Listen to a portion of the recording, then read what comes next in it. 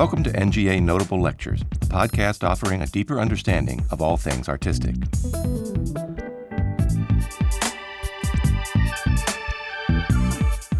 As one of the most important American modernists, Stuart Davis, 1892 to 1964, blurred distinctions between text and image, high and low art, and abstraction and figuration, crafting a distinct style that continues to influence art being made today. Featuring some 100 of his most important, visually complex, jazz-inspired compositions, Stuart Davis, in full swing, takes a critical approach to the development of Davis's art and theory, paying special attention to his transformative recycling of earlier works. On November 20th, 2016, Harry Cooper introduces the exhibition in celebration of its opening at the National Gallery of Art, where it remains on view through March 5th, 2017. This show was about 5 years in the making. And I've always wanted to do a Stuart Davis show. I love his art. I like jazz. I like painting. I like color. I'm interested in cubism. I'm interested in how American artists in the early 20th century became original and dealt with European modernism, which was the great thing to deal with. And so for all those reasons, I always wanted to do a Davis show. And when I got around to it, I learned that Barbara Haskell at the Whitney Museum of American Art was working a lot on Davis, maybe writing a biography. So we got together, and this often happens. Two curators want to do shows, and they do the same show, and it was a great partnership. The show has been at the Whitney already, and after this venue, it goes to the de Young Museum in San Francisco, and then Crystal Bridges in Arkansas. Thank you. I've never been there yet. So it's a great sort of American tour for an American artist. And one of the things that struck me as we were organizing the show, it's not a huge show, 75 paintings. We both felt that there's so much to look at in each painting that Stuart Davis shows in the past have been a little bit overwhelming. So a relatively modest-sized retrospective. And of those 75 paintings, they're from 45 different museums from 23 states. So not at all the usual bi-coastal big museums, but so many museums around the country have one or two paintings, which I think speaks to how important Davis was to collectors, American collectors around the country.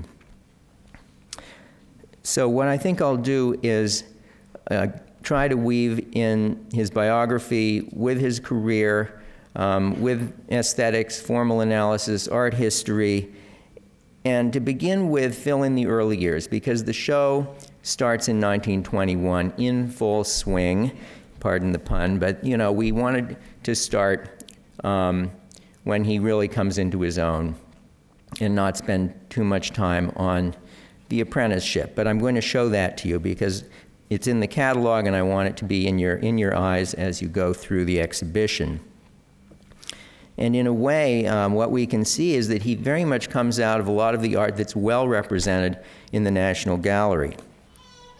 So he was born in Philadelphia in 1892, and both of his parents were artists. His father, a newspaper illustrator, art editor, and they moved in 1901 to East Orange, where his dad worked for a Newark newspaper. And Davis dropped out of high school in 1909 to go to New York and study with Robert Henri. And you see one of my favorite Henri paintings here on the right, which is hanging right upstairs, Snow in New York of 1902. So you can see that Davis, and when it doesn't say Davis on the screen, it's Davis. So Davis on the left is a very good Henri student here, but with a little more panache, a little less varnish, a little less old master feeling, maybe a little bit more of a feeling of modernity. Henri was famous for encouraging his students to be themselves. It wasn't an academic training in the usual sense. He wanted them to read widely and to paint the life of the streets, the life around them, the life of the times. And so he spent about 3 years with Henri. Another Henri student was George Bellows. So here, the subjects are different, but the approach is very much the same. This, dramatic, glaring, garish, exciting scene of urban entertainment. Davis on the left, Bellows on the right, again hanging just upstairs.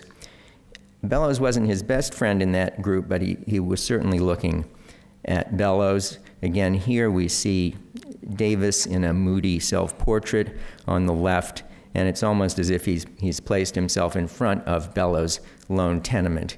If you look at the palette and the light striking the building and the fence and the river and everything.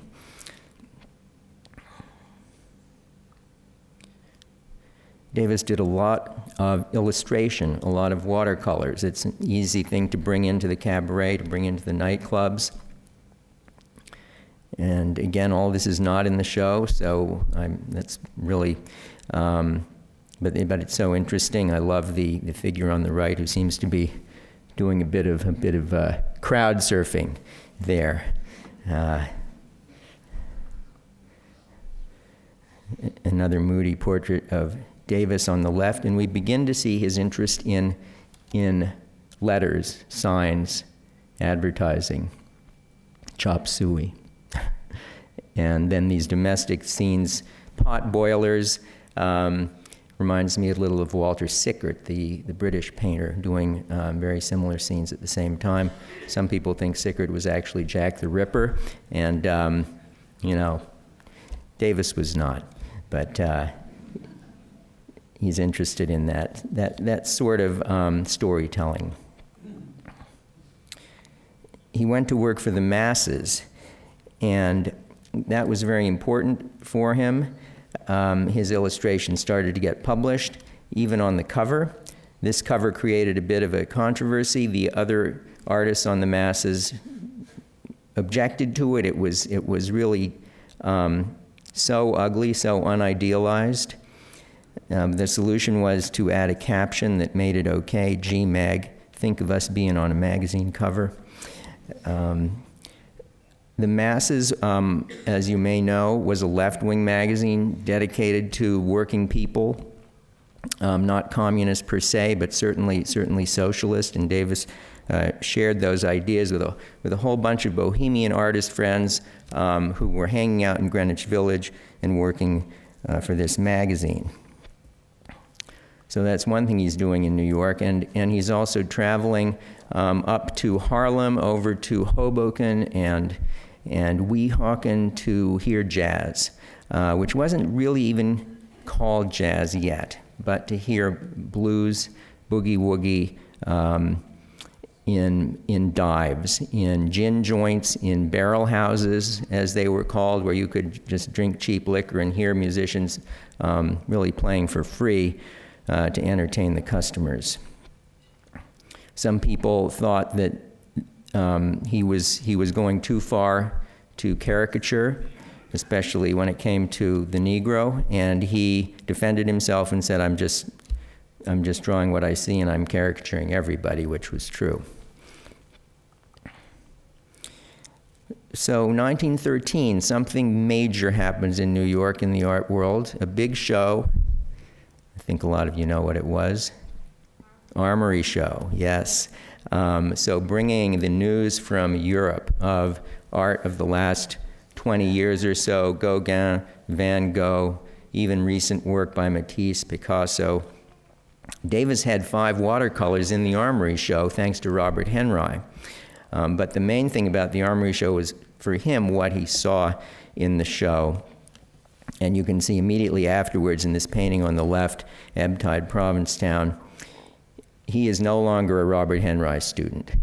He has embraced radical color, a certain amount of interest in abstract pattern and form, although he is justifying it with the sort of ebb tide there in the scene.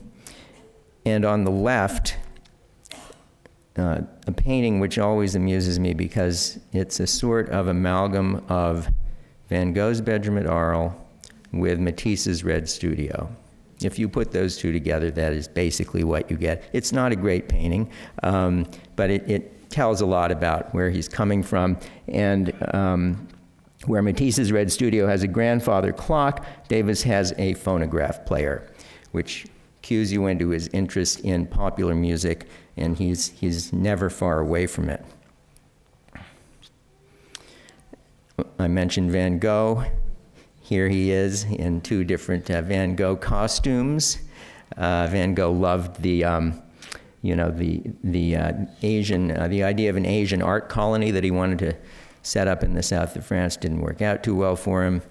But Davis, he wasn't just impersonating Van Gogh, he was learning color and learning brushwork from Van Gogh. And I think that's what really stays with him, is that brushstroke, which is juicy and expressive. It follows the contours of things, almost like toothpaste.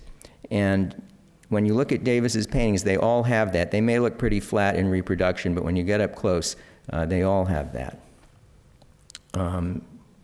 Did you know that Van Gogh visited Gloucester, Massachusetts?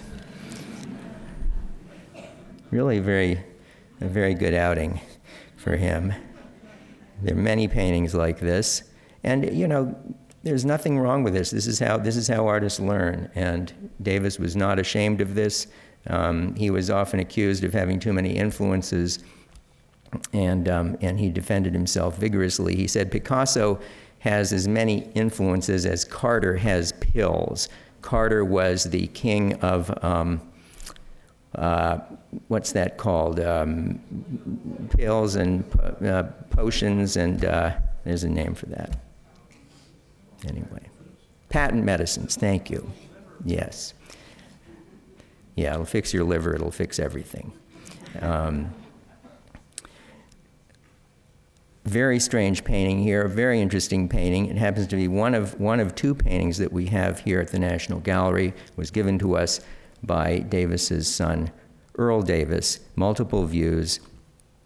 I think it's a terrible painting, but very interesting. It didn't have a chance to be a great painting because this was done in a contest at the Whitney Club, run by Gertrude Vanderbilt Whitney, down on 8th Street.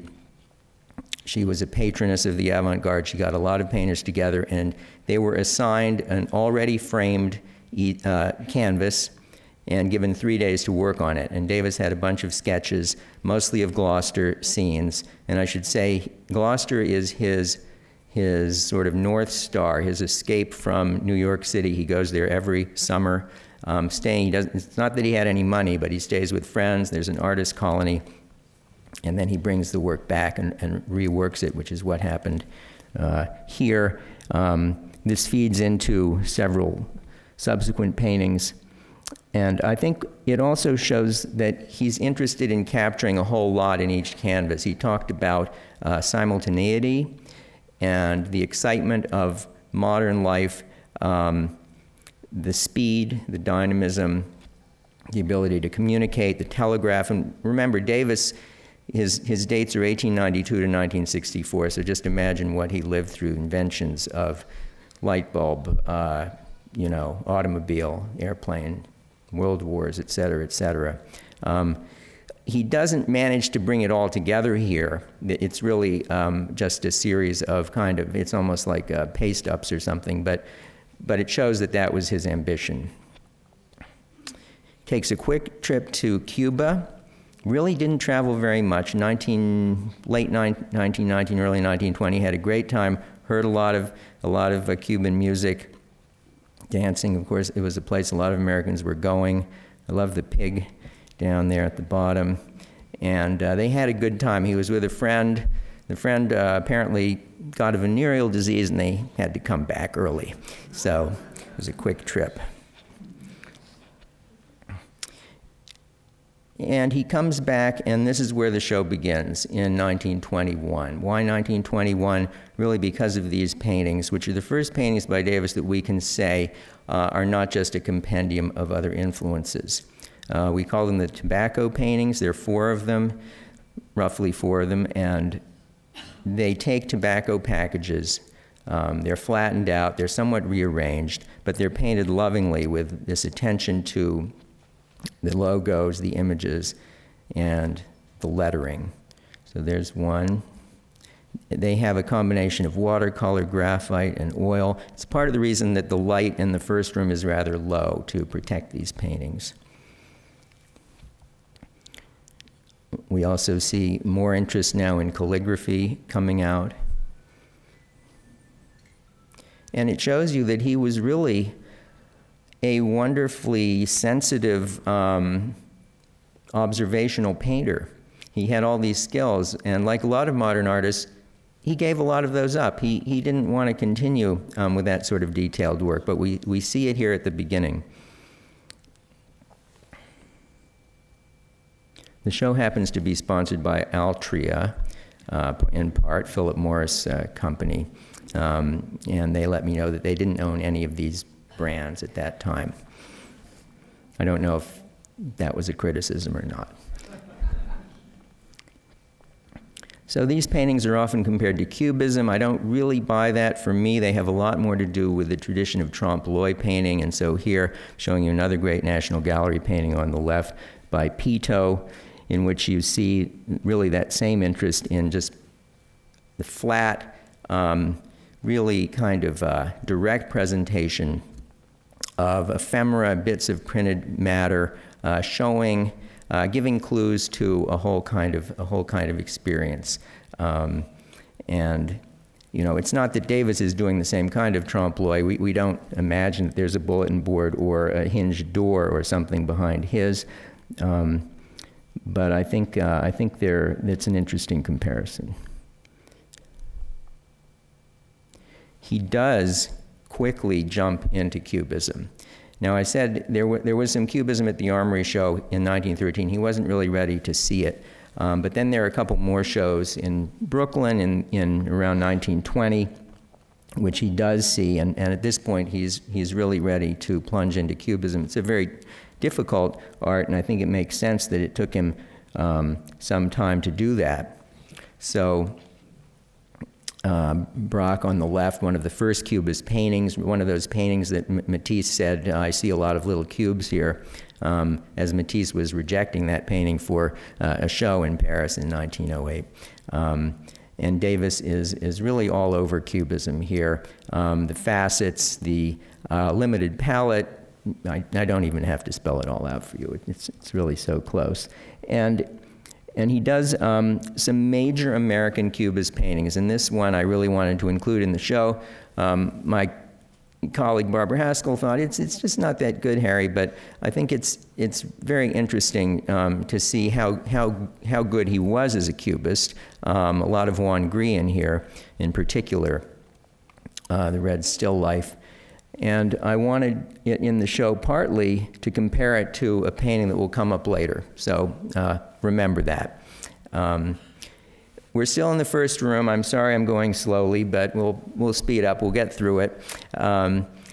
So those paintings with that sort of dark ochre muted palette on the left. On the right are paintings from just 2 or 3 years later, where he's still looking at packages and products, but with a very different lens, much brighter palette, simpler forms. The Odol mouthwash bottle, this was a popular product then, and the slogan, "It Purifies," is probably a joke on purism, which was a movement that Fernand Léger in Paris, along with Ozonfont, Le Corbusier, they were advocating this art that took ordinary objects and made them into a kind of neoclassical ideal. So Léger is one of Davis's favorite painters. Purism in 1925 at the Expo des Arts Décoratifs in Paris, it sort of had its great moment. So it purifies. He likes puns. He's fun. The Washington Post review, I don't know if some of you read it, it described Davis as really very analytical, chilly, almost cold. And I actually think that a lot of people are asking me, what did you think of that? And I thought it was very interesting, because that is absolutely one half of Stuart Davis, I think. We see him analyzing his own work, going back to his own work, variation, repetition, inversion, but at the same time, he has a lot of fun along the way, I think. For example, with these two light bulb paintings, and just like the mouthwash, painting them in very different styles. So on the left, really much more staid, cut crystal glass, careful reflections. On the right, really much more modern, playful, bright. And I didn't know what that vertical item was until someone suggested that it is that corrugated package that protects a light bulb, and which they had all the way back then. I mean, without those packages, we probably couldn't have light bulbs. So he has this great eye for interesting objects, interesting topographies of objects. The painting looks a lot like Picasso, people have observed, but it really looks like Picasso from, say, 1940. It doesn't look like Picasso at this point. I think what this painting and Picasso have in common is an interest in cartoons.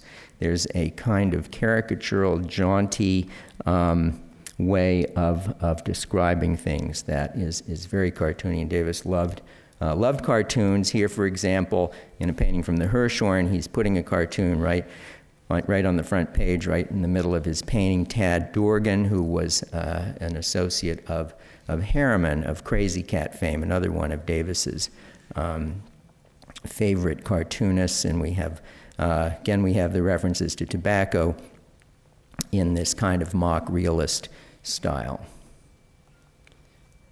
Here's the painting I wanted to get to in relation to Red Still Life. So it comes about 3 years later, and it's a very similar subject, as you can see here. The tabletop still life, that cocktail glass on the right, some drapery in the back, a kind of U-shaped cavity under the table, and we can trace it back to a whole series of paintings by Picasso of, in that case, a mantelpiece above a fireplace, but it's a very similar structure, similar way of dealing with this vertical composition. Now, Super Table is at the end of the first room, still in the first room. Can't get out of there. Very important painting because at the same time that it looks back to something like Red Still Life, it's looking forward, as we'll see. Why go back to Cubism? Again and again, it's something he does throughout his career. He rescues these 1920 paintings that really nobody cares about and makes them the basis for new compositions.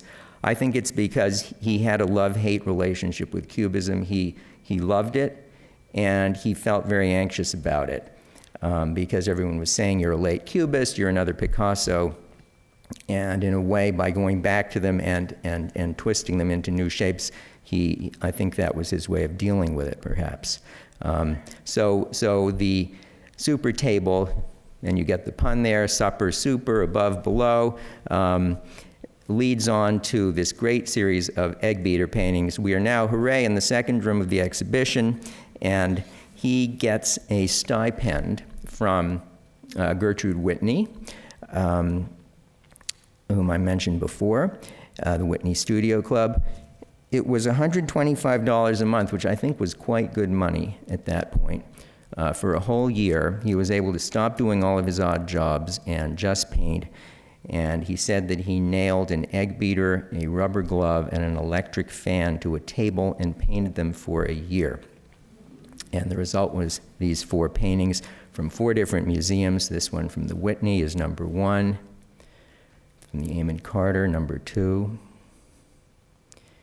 And maybe you can see a blue handle that would fit your fingers on the egg beater. Maybe you can see some blades of the egg beater. But I like what somebody said last week when we were going through it, that where's the egg beater? There is no egg beater. He has used an egg beater. He has taken an egg beater to the painting, to the representation. So that's number 2. Number 3 from the Museum of Fine Arts in Boston. And number 4 right here from the Phillips. So this is maybe the main reason to do a Stuart Davis retrospective every 20 years is to have an excuse to get these 4 paintings together. Certainly one of the big reasons to do it. And you know, I think I said I don't really believe the story about the nailing the stuff to, how can you nail an electric fan to a table? But really, for me, these are kind of urban landscapes. They have a kind of stage-like space. There's a very clear perspective box, shallow space. You really, almost like flats, you know, and in which some strange dramas are playing out. Here, maybe you see most clearly this clear perspective box, and then this interruption, almost opening up the box into a kind of fourth dimension, maybe inside it, and letting things unfold.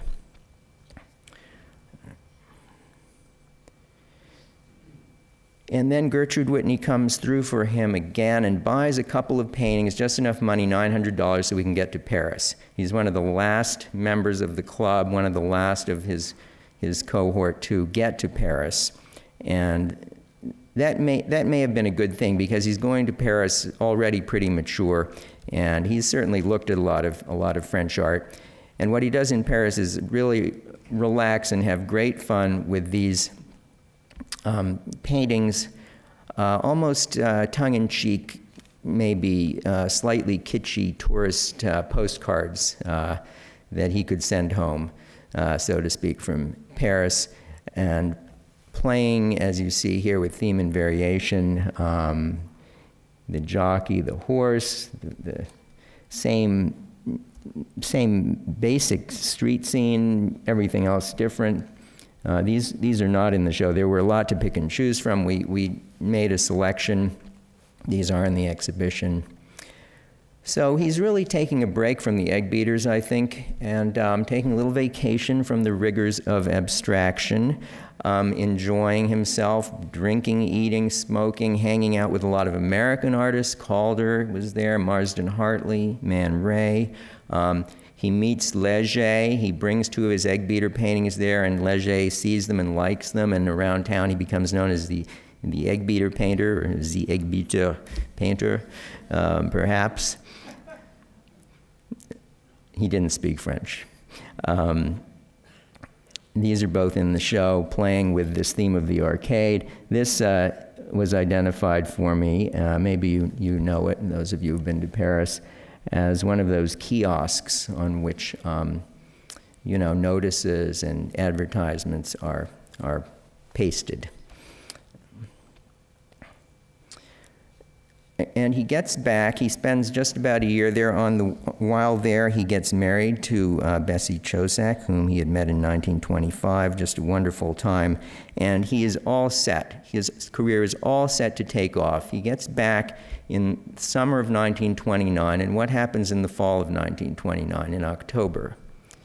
The crash. And it pretty much sets him back 20 years, I would say.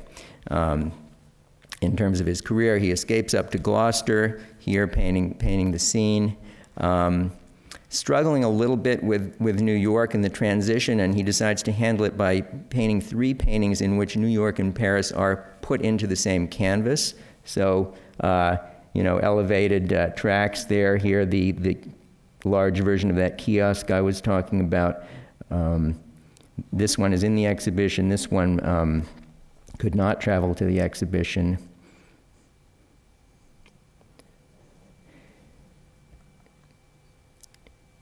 I would say he is really at a bit of a loss at this point, trying different things. He's writing a certain amount about Dada.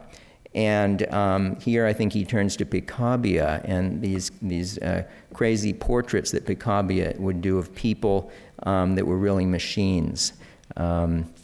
So these are the same size, really an interesting pair of paintings. When I was going through the show with Earl, Davis's son, who is of great help to the exhibition, he said, "I still have that salt shaker." It's a totally ordinary glass, steel-top restaurant salt shaker. So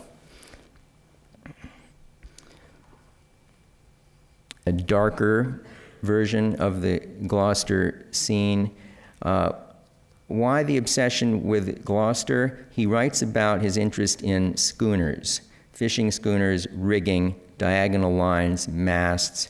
He says that for any artist, they can save you from getting lost in the void, in that sky, that deep space, which he doesn't want, because he wants everything really to be very modern and near the surface and in your face. So it's a way of structuring space for him that he gets very interested in. At the same time, we should remember he's a great fan of Walt Whitman. And if we think about Whitman and the places Whitman liked to go and write about, docks, ports, harbors, also bars, taverns, streets, very Whitman-esque in the way he moves about the city and the harbor. This is a painting with a story to it, done for a Museum of Modern Art show in which artists were asked to paint studies for murals, large paintings that could function as murals. The point was to try to promote artists as candidates for public art, because that was one of the few ways for artists to work during the Depression. So he does this New York mural, and you can read the wall texts, which I've written next to a lot of these, and this one is all about Al Smith, who had been four-time governor of New York, had failed bid for president. At this point, he is working as a kind of head of the Empire State Building Corporation. Empire State Building had just been built, just finished a year before. And so I think Davis is really asking Al Smith for some work. And he includes his signature right there, right in the middle, hidden in plain sight. And he gets another commission from Radio City, which is also just being built, and the designer is Donald Deskey. And every level of Radio City has restrooms, and there are lounges in front of the restrooms. The men, it's a smoking lounge. The women, it's a makeup lounge. And you can go and take a tour there, and you'll see these wonderful built-in stools and mirrors for the women. And anyway, the painting, which we couldn't borrow, this is a study for it, is still in Radio City. It's a huge, wonderful painting on these male themes: barbershop, smoking, gas station. I guess women didn't pump their own gas, and so on. He will go back to it for a small painting in 1941. These two are together in the exhibition, just to show you. I think one thing that happened here, the colors of this are rather dull because it was supposed to be executed in linoleum, so it would be a kind of linoleum tableau in those dark colors. And in the end, he just had to paint it, but he stuck with that color scheme. So here he's brightened it up.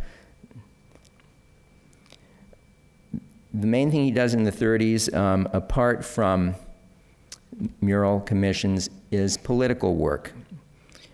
He's joined the John Reed Club, which was a communist organization. He then joins a whole series of organizations dedicated primarily to getting artists to work, getting that federal money into the hands of artists, and getting a fair wage and a living wage. He ends up being president of the American Artists Congress.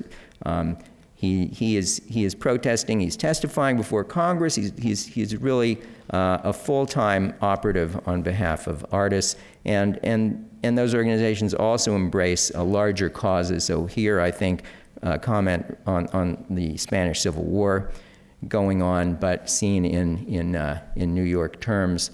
A couple of maybe company cops beating up a protester and showing him away. The sign is abandoned on the ground. Wonderful element here. You can go through the whole show just looking for Davis's swirls, his knots, his loops. It's a wonderful way to look at him, and They're always different and very inventive. So in the exhibition, it's paired with another watercolor, and this just happened because it was a corner where the light was low. We don't have too many works on paper, so this was a safe place for them. I didn't know how these would go together, because this one on the bottom is from 3 years later, 1939, really belongs in another series, but once I put them up, I realized, hey, you know, almost any Davis can go with any other Davis. His extent, his language is so sort of well-defined, his lexicon, and he's using it. He's always using some of it. So you know, you can see the house here. And I think one thing that's very interesting, which speaks to what happened to him and to a lot of people on the left right around 1939, is that this cannon here, belching, you know, fire and a cannonball, I suppose, gets turned into just an ordinary smokestack. And what happened right around 1939 was that the American Artists Congress decided not to condemn the Soviet invasion of Finland, not to condemn the non-aggression pact between Hitler and Stalin. The organization had been taken over by the hardline communists, and Davis and a lot of his liberal friends had finally had enough. So, but before I finish with that story, this is really the highlight of the third room. It's a great big room with wonderful natural light, and at the end of it, on its own wall, is Swing Landscape from 1938, maybe his greatest painting, and one of two government commissions. The other commissions I talked about were not government. One of two federal arts project commissions. This one for a housing project in Williamsburg. Great, sprawling, big new housing project. They wanted some paintings for the social rooms, the meeting rooms, and a number of artists were invited. And this never got hung. And I think this is what Radio City would have looked like if he had not been thinking linoleum. Really, really bright colors, very, not a background painting, not a piece of decoration for a room. It would be hard to have a meeting in front of this painting, really, without getting quite distracted. I think it's wonderful that what he does for this Williamsburg housing project is give them Gloucester. You know, this is the harbor scene, really two strips here, this one for the dock, and up here for the sky, and then in between this great frieze of forms, buoys, masts, rigging, water, ripples, ropes, of course, always his different loops and twists. He had a theory at this point that there should be no center to a composition. There should be multiple or serial centers. And of course, the mural is perfect for that as a kind of frieze. And given that, plus the intensity, this even overall intensity, I think it really looks ahead to Jackson Pollock, say to the mural he did for Peggy Guggenheim's apartment just about 6 years later. Davis would talk about a democracy of the surface, which is a great modernist idea that there is no center, there is no periphery, there is no foreground, there is no background. You know, coming out of Cezanne, really, and a certain view of Cezanne, every part of the painting has to be brought up together at the same time with equal importance. We happen to have this wonderful study for the painting that came from the Corcoran collection, and it's actually a study for the left 2/3 of the painting. It got cut off on the right, so that loop there, you know, in Swing Landscape, there's all that, which we're missing, but still, I think partly because of that idea of multiple centers, it doesn't really matter. It really stands on its own, and it's a lot of fun. Spend some time looking between this and the mural and to see what he changed and didn't change. The other government mural was for the New York Public Radio station, WNYC. It was installed there, And I love this painting. It's pretty unusual. It has a lot of empty space for him. I think he is really sensitive to the fact that, you know, people need to live with this. It can't be, maybe he learned a little something from the swing landscape experience.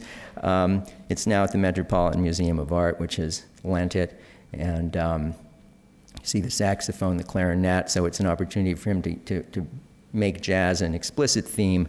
Probably some, these apparently, somebody told me the other day, are circuitry symbols for resistors, and maybe a couple of knobs here. Perhaps that energy then feeding into to what?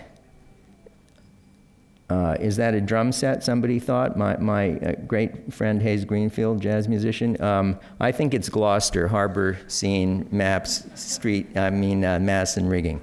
But it's kind of up for grabs, as it should be. 1939, 1940. So I mentioned that he has had this political disillusion, really bitter withdrawal from all of his work, and he quits the presidency of the American Artists Congress. And it's just about at that time that he begins his habit of very deliberately going back to his earlier work. And I wonder if there's some kind of connection, that turning away from big outer issues, turning inward. You see it here in a report from Rockport, which is based on this gouache, smaller gouache from a little more than a decade ago. And again, these hang next to each other, so I could just go back and forth really quickly like that, but that would make you crazy. So you can just go into the exhibition and figure it out. I went through a lot of his writings. He has some 10,000 pages of notes, and this is one thing that I found. July 25th, 1938, he jotted down some exhortations to himself, probably never intended for publication. Sorry, Stuart. He resolved to make paintings that would, he wrote, 1, be liked by French artists. He's no fool. That's where the art world is now. 2, be distinctly American. So, interesting tension already. 3, be easy to execute.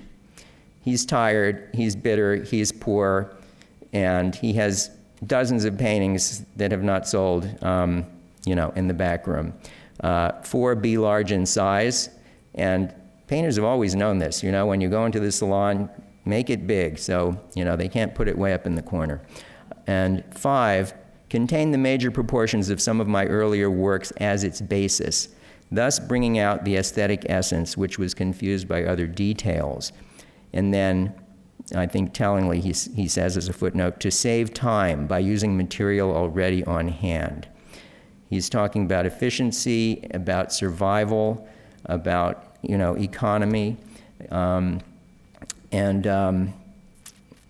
it's a very pragmatic, maybe very American kind of way to think about having a career, but it's sophisticated too, because he's looking to France at the same time.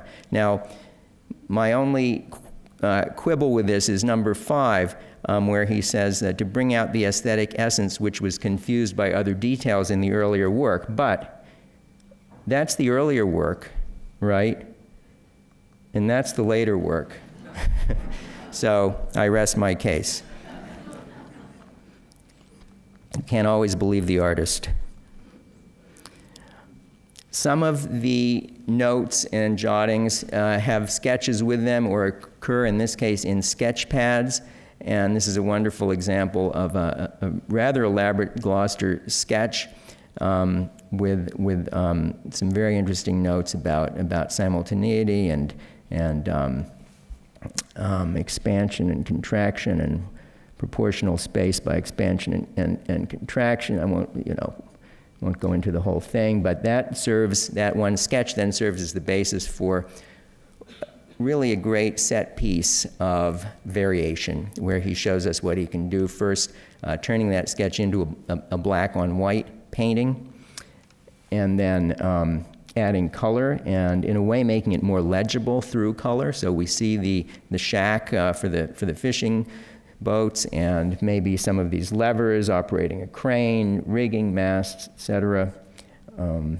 Not to say that this is realism, but it's more realistic than these. So in 1954, he turns it on the left into a kind of quilt, and in fact, he was accused of just making paintings that looked like grandma's quilts, and he did quite a few TV interviews in the 50s when he was really getting known, and he responded, "Grandma was pretty good," and I love that response. And then, so on the left, all patchwork, no lines, and then on the right, going back to that linear origin, but turning it inside out, white on black, just very playful, interesting, constant reinvention of himself. But to get back on the chronological train, and one of the interesting things about organizing the show is that you can't really do a chronology because you have all these connections and families of paintings, and so it's always going back and forth between the sort of grouping across time and trying to follow some kind of path. So the 1940s were a very hard time for him, and drinking a lot, and not to put too fine a point on it, just really having an alcohol problem, and having a very small studio, living with his wife in a walk-up where they had to carry ice, they had to carry cold water flat, not much room to paint. He's painting, this is a very small painting. He's trying to get everything into each painting. Very interesting, and it's really as close as he gets to abstraction. This is an arboretum scene, the flash of a flash bulb, perhaps an aquarium scene, I'm not sure, just judging from the title. But he does get back with his dealer. He had broken with her because, nobody was selling anything and there was a lot of bad feelings. And he got back with her in 1943, and she gave him a show, and by this time he's in his 50s, and he's really very well known, and he's a kind of senior figure, Dean of American Artists. Duke Ellington there comes to the opening. Pete Mondrian, who's in New York, came to the opening. He had several sessions of listening to records with Mondrian and arguing about jazz with Mondrian. He was an amateur pianist himself. One of the things I like about this is that what he's got in his pocket is the sketchbook. Don't leave home without it. Friend of his mugging in the background. So after Mondrian's death, he paints this painting on the left, which is, I couldn't call it an homage to Mondrian. I'm comparing it to one of the paintings on the right that Mondrian did or finished in New York, so you see that structure there. But what has happened? This is really it's really poking at the corpse, I think, of Mondrian, because Mondrian would have hated all of this crazy, arbitrary, particular detail, and where it comes from. And this is not my research. There's a great catalog raisonné which has spelled all of this out. So it's a Popeye comic strip as the source for that material. On the inside, you can see Popeye's forearm is up there. You have the basic. So what you thought was a Mondrian structure is also a comic strip structure with the two panels, and you can just figure it out in the exhibition. But to bring Mondrian and Popeye together, that's really something. I'm not sure that's ever been done before or since. His main work of the late 40s is this one painting. Again, it's too small. He didn't have room to paint it at scale. Works on it for 6 years, a huge struggle. Towards the end, he sees Matisse's cutouts and collages, and a sort of confetti blizzard descends on the painting, and he struggles to contain it. But even this is based on an earlier painting, this great painting from the Whitney House and Street, in which we see the elevated tracks. I had thought that this was kind of an abstract framing of the painting, maybe a reference to film, celluloid. Could be, but this is also the elevated. As it curves around, then it comes up and over, and we're under the elevated, and that's providing that black framing for Front Street, which is also a pun having to do with, you know, the frontality of that part of the painting. There's Al Smith again, Bell Telephone, and that is the basis. It is the basis for that. They're hung together. You can see what you can see. Good luck. This is an easier one. Another one of these paintings that gets reworked. Here's the first state from 1932, American painting. It was a very unusual painting for him, a kind of manifesto of his interest in 30s, you know, in what was going on in the country. So I think the four people up there look to me like unemployed workers, hands crossed, hands in pockets. Could be Davis and three of his friends, de Kooning, Gorky, and Graham. The figure here is apparently known as Jiggs from a cartoon. Could be Jiggs. There's a lot of other things going on there. And this is what, first thing that happens to it. In a couple of campaigns, he starts to overpaint and complicate. It doesn't really look like a painting that could succeed. And maybe it doesn't. And I don't think he is trying to succeed with every painting. But it does capture a lot of his interests, including jazz. It don't mean a thing if it ain't got that swing. The song had just come out in 1931. And then this painting at the Hirshhorn several years later goes back to the same composition, zooms in on it, and brings everything to the front. He often uses yellow to cancel any background and give your eye nowhere to rest. So there's many examples of this wonderful process. Here taking one of the Paris paintings at the upper right and subjecting it to the Davis treatment. Love the upside down signature there. Stuart Davis. This painting is often reproduced upside down because of that. He includes 28 there, a direct reference to the fact that he's looking back to this 1928 painting. The number 8 comes up a lot in his paintings, possibly because he had such a great time in Paris in 1928. Here's the number 6. On the left, it's a 6-cup coffee percolator, believe it or not, which is complicated enough. This is from the egg beater period, and it's almost one of the egg beater paintings, and then getting transformed again with that yellow background into one of the 1950s paintings. What happens to him in 1949, just to get back to the chronology that I promised, well, you know, I said the 40s were very hard, the late 40s, even though he had a show at the Museum of Modern Art, sort of a last-minute show. Chagall was supposed to have the show, and they couldn't bring the work over from Europe because the war was still going on, and so Davis got a quick show, and it didn't seem to have a good effect on him.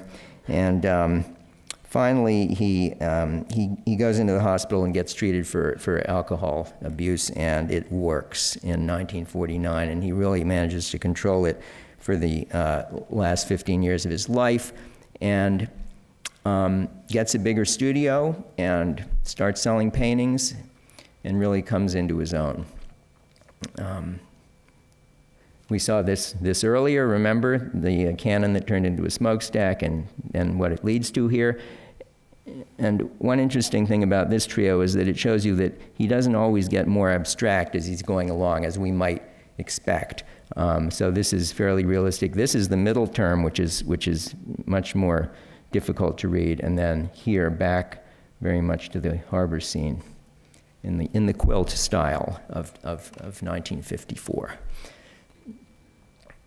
You can look for these families, and then you can look across at any single year and see that there are connections, you know, across subjects within any year as well. So another example. 1927 painting barely the outlines of a matchbook, maybe a flattened box of a matchbook, which he picks up for a whole series of paintings. 1953 there. then a couple of years later, and a couple of years later, and finally, matchbook, pretty much gone. Tabak is added, maybe to help us out. 1928 there. Facilities, facile, it is, punning. It, any, words, ideas. He used the word any to indicate, according to his notebooks, that any subject was fit for art. These are not in the show, but Barbara restrained me from putting every example of a variation in the show, and you're lucky. There's enough. In this case, an earlier 20s painting, a great cubist, little cubist essay in which everything has a double meaning. This is a downward pointing saw. You see the handle and the blade, but it's also a green hilly landscape and a lake with a boat on it. So that landscape with saw becomes several great 50s paintings, two of them here. Rappaport's coming to us again from the Hirshhorn just across the street. Rappaport's was a toy store in Manhattan known for its polka-dotted wrapping paper. So wrapped at Rappaport's, you've got the wrapping, and we're wrapped. Our attention is wrapped, and we hear, I think, very much the wrapping of percussion, of drums, and all of those peas popping out. He pops the peas out with color as you're reading across that caption. And this is the kind of wonderful journal writing that he's doing in the 20s, just one example in which he's talking about Cubism and how in Cubism, when objects start to share contours here, as opposed to being just floating in isolation, then space gets very interesting and ambiguous, and you're not sure what is in front of what, and that's very much what's going on the left. And this is one case in which we have photographs that demonstrate all the underdrawing of this painting as it developed. So starting with this and this painting is squared off for transfer to the bigger canvas, and then it eventually kind of dissolves. There's a whole room dedicated to the package deal paintings. Mid-50s, Fortune magazine asked Davis and a few other artists to go shopping, take the groceries, and make a painting out of them. And this was perfect for Davis. He loved it, and he stacked up the groceries on the left. There's Earl helping out in his cowboy suit. And so on the right is the Fortune magazine feature with Davis's painting, a gouache painting. We also have wonderful, about 14 sketches in which he's trying out all kinds of arrangements. He loves the words, loves the monosyllables, and they also all have double meanings, especially when you think of his jazz buddies in that milieu: cat, bag, pad, etc. And he can't stop, of course. The magazine comes out, he keeps making paintings out of this. Focusing on details, changing the colors, so on. So the 50s really are his decade, and he is in full swing here, really trying out some very unusual things for him. The red and black painting on the left from the Guggenheim, one of my favorites. You can just trace this wonderful element through, and another trio ending up with this painting, but the middle term is one of his most famous paintings, Colonial Cubism. I think he felt that there was an important painting. He gave it that important title, which really talks about his dilemma of being a colonial, being a provincial, being outside of Paris, but still doing something new with Cubism. And here, in fact, we see him in his studio with Colonial Cubism on the easel. It looks small, but I think it's just far back. And what has he got there? Television. He was apparently one of the first people in his whole circle in New York to get a television in 1950, kept it on with the sound off had jazz going, so he didn't want to compete with that. This is how he's working in the studio. Got his palette there, very traditional painter in a lot of ways, mixing his paints on a classic palette, doing all kinds of studies, preparatory work, squaring up things, very traditional with the television. There's that squiggle I mentioned before has been turned upside down now. He sometimes does finished paintings in black and white just to really see the bones of the painting, because I think he realizes as much as anybody that the color can be overwhelming. And in the last room, we've gotten there.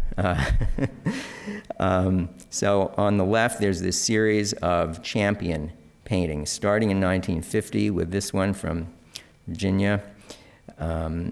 The source, Davis said the source was this Matchbox cover advertising champion spark plugs, but I think likely also the ads for the movie Champion, a very, very depressing boxing movie starring Kirk Douglas. It also came out in just 1949, just before he did the painting.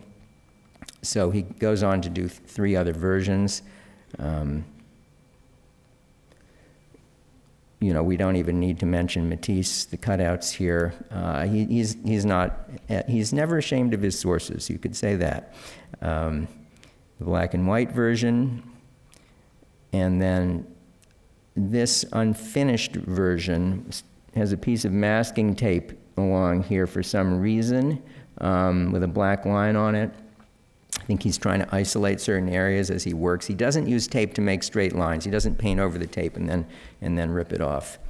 Also, this has a very thin paint indicating that it's a first layer. And then on the other side of the room, some really, really garish paintings with this limited palette of black, red, white, green, yellow, of all things. No relief here, no relief. He is really pushing hard right up until the end, and not settling into. The paintings on the other side of the room are so pretty and all the Matisse colors, and I think that he's saying, that's not everything. That's not all I do. These 2 paintings are really very closely related. And one thing that interests me here is that there's his signature going downhill, Stuart Davis. So I was trying to figure out what that is, because this painting is sort of a cropping of that painting, and that is Stuart going uphill and just starting the Davis. So that little complex there, it gets turned around there. And I could be wrong about that, but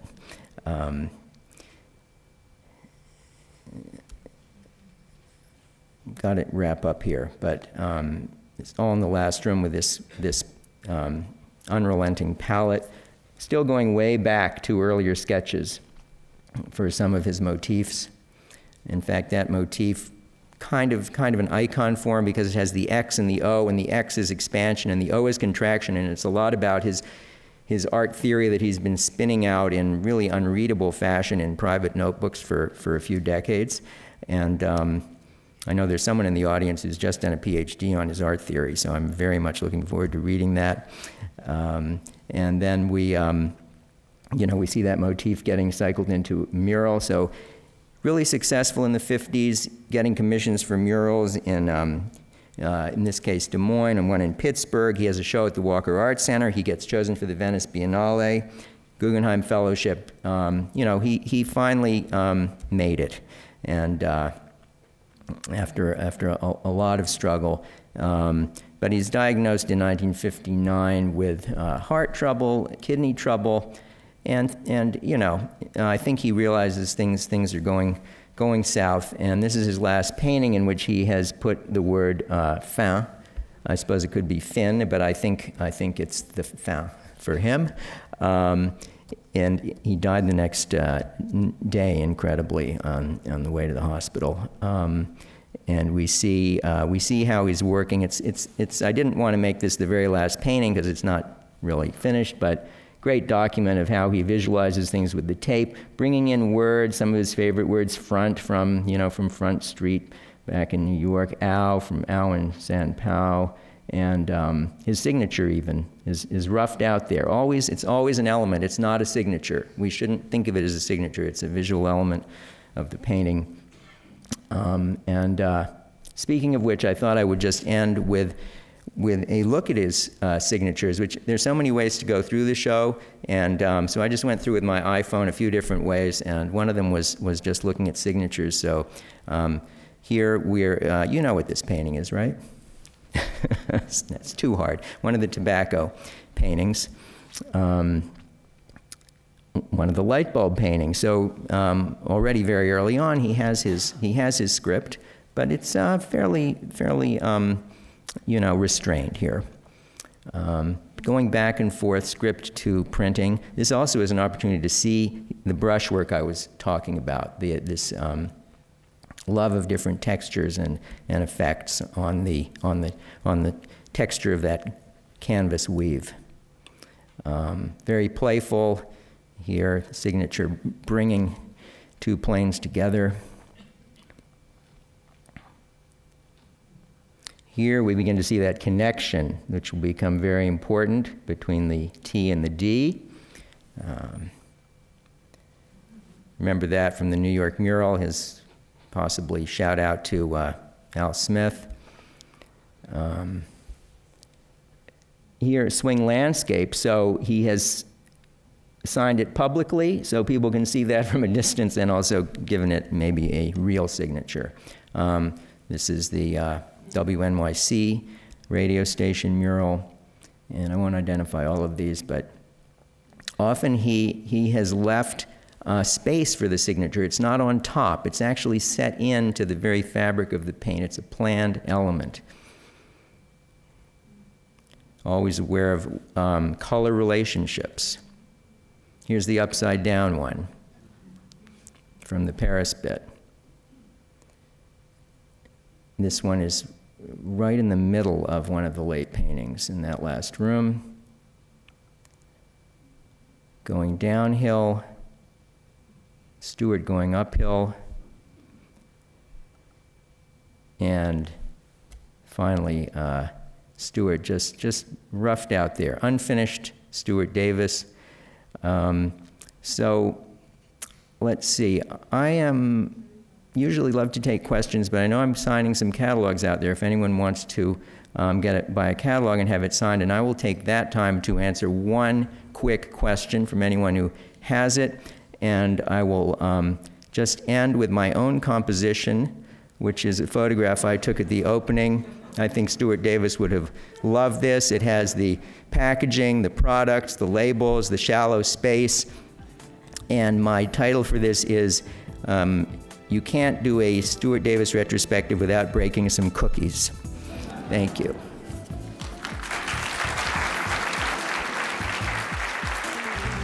This has been the National Gallery of Art podcast.